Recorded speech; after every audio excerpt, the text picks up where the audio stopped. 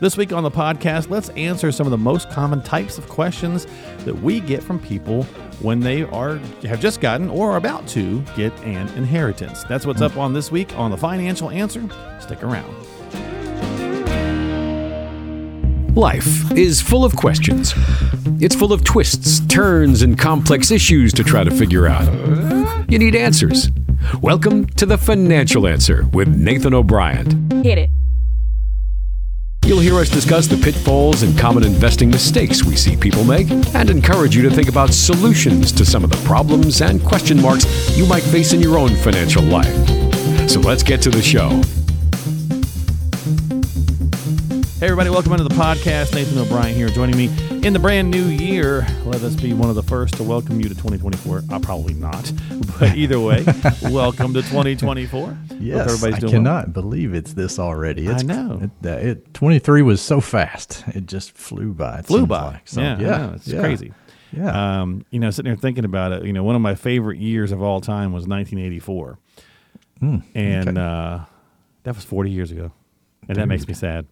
That was. I didn't think about that until you just said that. That makes me sad. I know. It makes me very sad. 1994 was 30 years ago. It doesn't seem like that long ago. No, that's crazy. I know. Yeah, that's the crazy. 90s, right?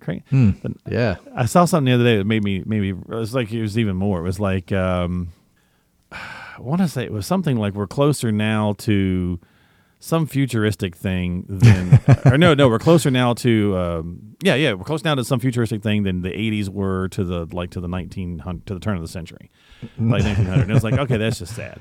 Yes. And you see all these little weird things like that, and you go, "Oh yeah, of course, yeah." Stop, or if Back to the Future took place today, he would only go back to 1994 because he goes back 30 years, right? That's right. And it's like, oh my goodness, stop that it. hurts worse. Yes, I know that hurts worse. Stop it. So either way, crazy stuff. I hope everybody had a good Christmas and holiday. Yes, we're into the new year, and we're going to do some inheritance stuff, Nathan, because it struck me on our last conversation at the end of the year. You talked about you guys were seeing more and more people getting inheritances. Oh, we are. Yeah. It is crazy. What's passing and just the amounts. It's really a unique situation now, and I think it's going to be that way for another 10 years or so. Just with what's happening. Well, we've got some. We went kind of back through various things that have come into the website and that we had on the radio show just a couple of years ago, just to kind of look through some things. And again, a lot of times they're almost like email questions, if you will. We just kind of took out excerpts, if you will. Right. But if it's happening to one person, it's a good chance it's happening to others, right? Or something similar. Yeah. So we kind of pulled out some nuggets here that I want you kind of address. So I'm going to kind of frame these from the standpoint of the person's statement, right? Oh, okay. And then just kind of talk about, maybe how it would relate to someone if they were in this kind of situation, right? Yeah, so for example, mom, should mom sign the house over to me? We got a question from a lady. She said, should mom sign her house over to me before she dies to avoid having the house as part of her estate? And I know this one comes up a lot because this is really the step up in basis conversation,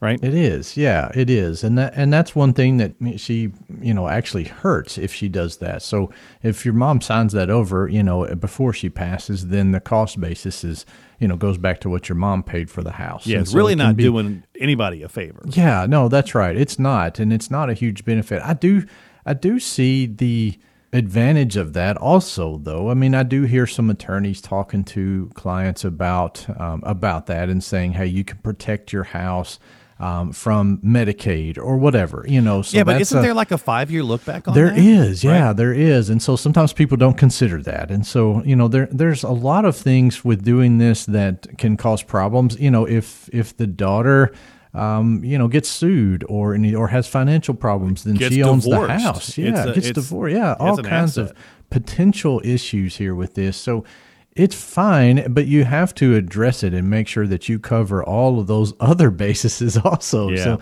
if you end up doing this. So it's more complicated than just taking the house from mom. It feels like there's more negatives to the initially than there are positives. Yes, there are. It's really risky. It's really dangerous to do it that way. So if you do, and if you decide to do that, definitely talk to your advisor and an attorney about it and make sure that you're covering all of those bases and even even a CPA, to make sure that you're handling all of the tax implications of doing this. So Now we didn't break into the step up in basis, so I want to break it down, but it actually works for the second question as well. So we're going to let's just talk about the step up in basis, what that is, explain that to people a little bit on how it works. Yeah, so let me give you the second one, so that we can kind of do both. Ahead. So that one was a house, right? Yes. So is that the same as maybe this one, where Dad left me hundreds of shares of a stock when he died? Oh, yeah. When he died. Okay. Now this one's already died. Mom was still alive on the house. Yeah. And so how does that work? So is it the same thing? Like it does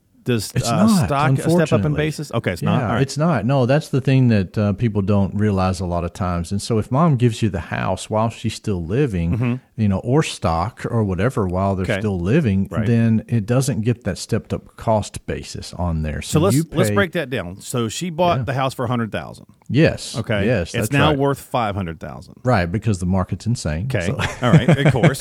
And she gives it to you whatever it is while she's alive. Yeah. Yes, that's right. So when you do sell that house in the future, you pay taxes, capital gains taxes on everything that you sell it for over $100,000. Because that's what she bought it for, and she's still alive. She paid for it. Yes, but if she had passed and gave it to you, you only get it for. You only have to pay it on the value from the time you took it over. From the time you took it over, which in the example was $500,000. So if you keep it a year or 2 or 10 and sell it for $600,000-$700,000, then you only pay a capital gains tax on that difference from 500 to the 600. And if you sell it 6 months later, it's probably very little.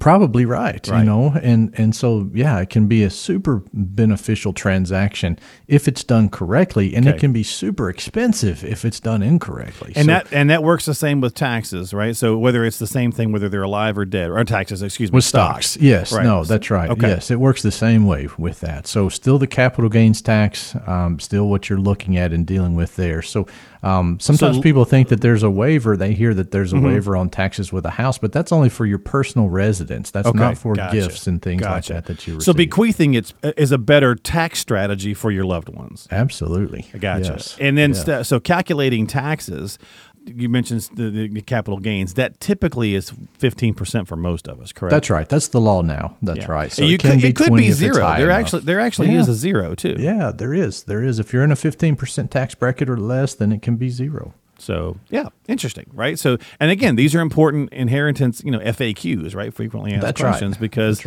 these are ones that typically pop up. It's like, what's the best way to transfer this stuff and be efficient, right? And we deal with this throughout the year, and this is a great way to start the year because people are always asking these questions, always. Year after year after year, these things come up, and people and clients are dealing with these things. So for sure. Great thing to start out the year with. Okay, let's pop another one in here.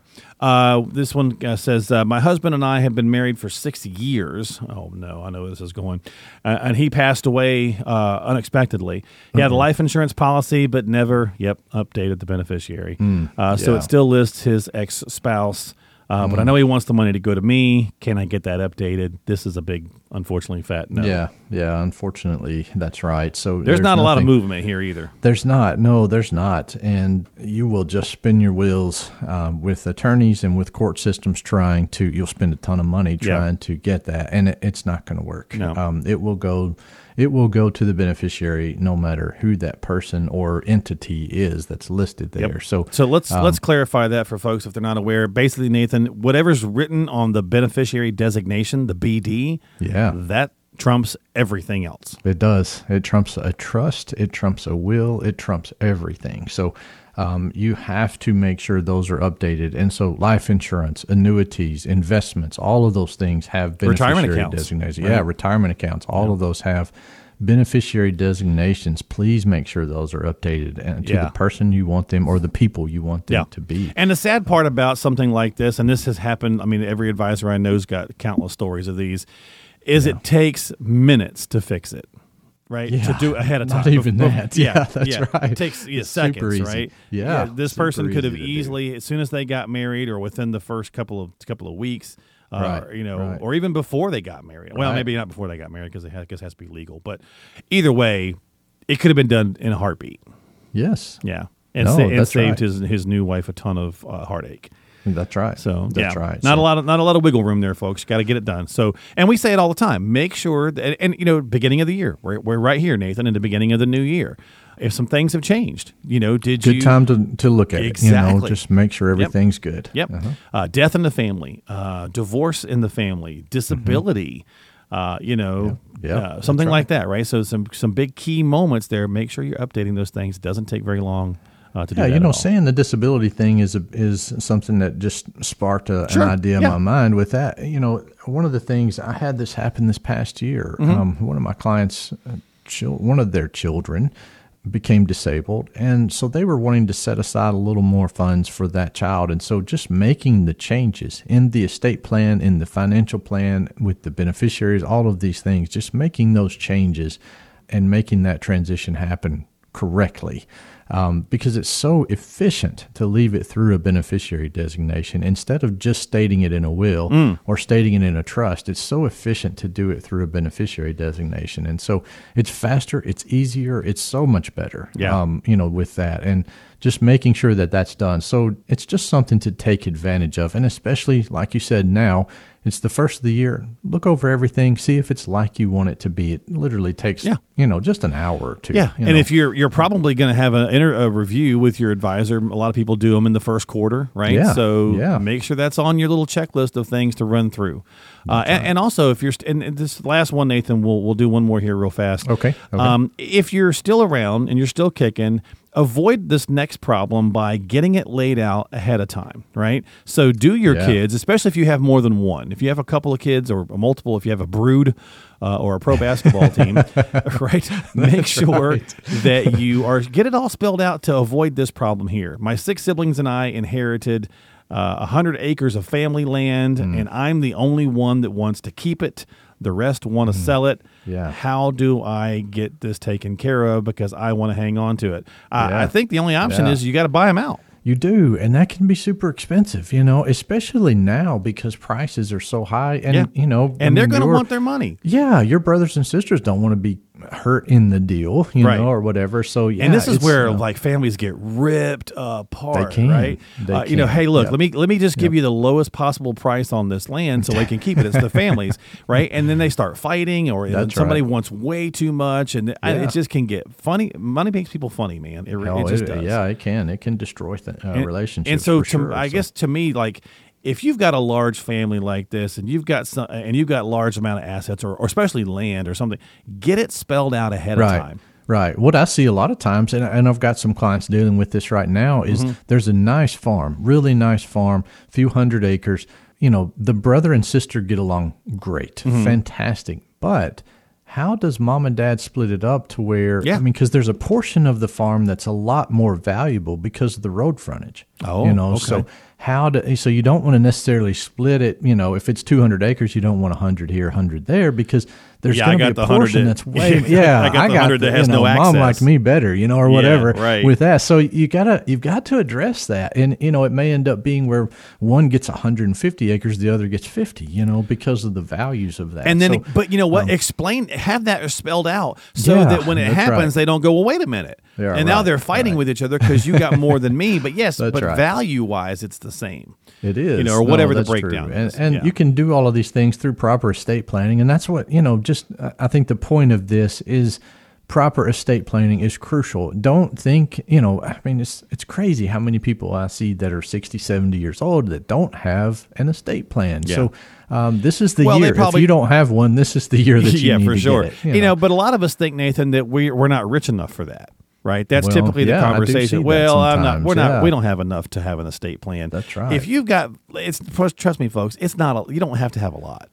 No, it really is. Basically, if you have a desire that you want, that's really what the qualification is. Do you want kids to receive it, or do you want charities to receive it, or both? And if you have anything that you're going to leave, you've got to do estate planning to make sure that it's done correctly. So, and if you've got merged families because it's second marriages, it just gets more and more sticky. So, it does. Get it all laid out. My wife, it's a second marriage for her, but we only have one child. Yeah, only one child. Period. Right. Yeah. So all the way across the board. So there's no, that could be simpler where someone who doesn't get it taken care of, maybe there's not as much of a sticking point because everything goes to the one kid.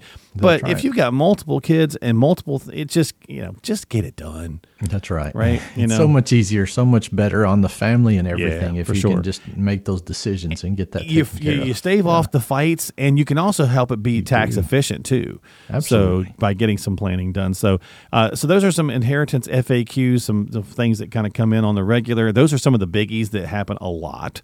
So Yes. just make sure, especially the simple one of just updating stuff.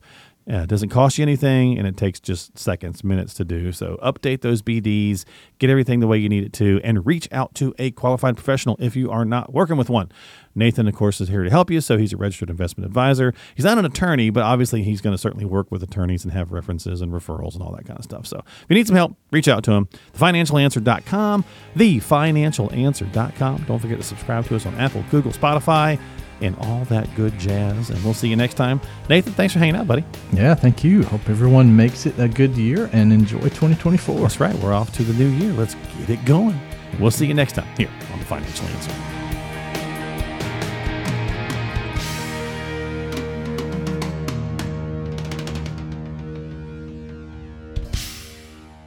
O'Brien & Associates is a registered advisory firm in Tennessee. This show is intended for information and educational purposes only. Consult with a qualified advisor before taking any action.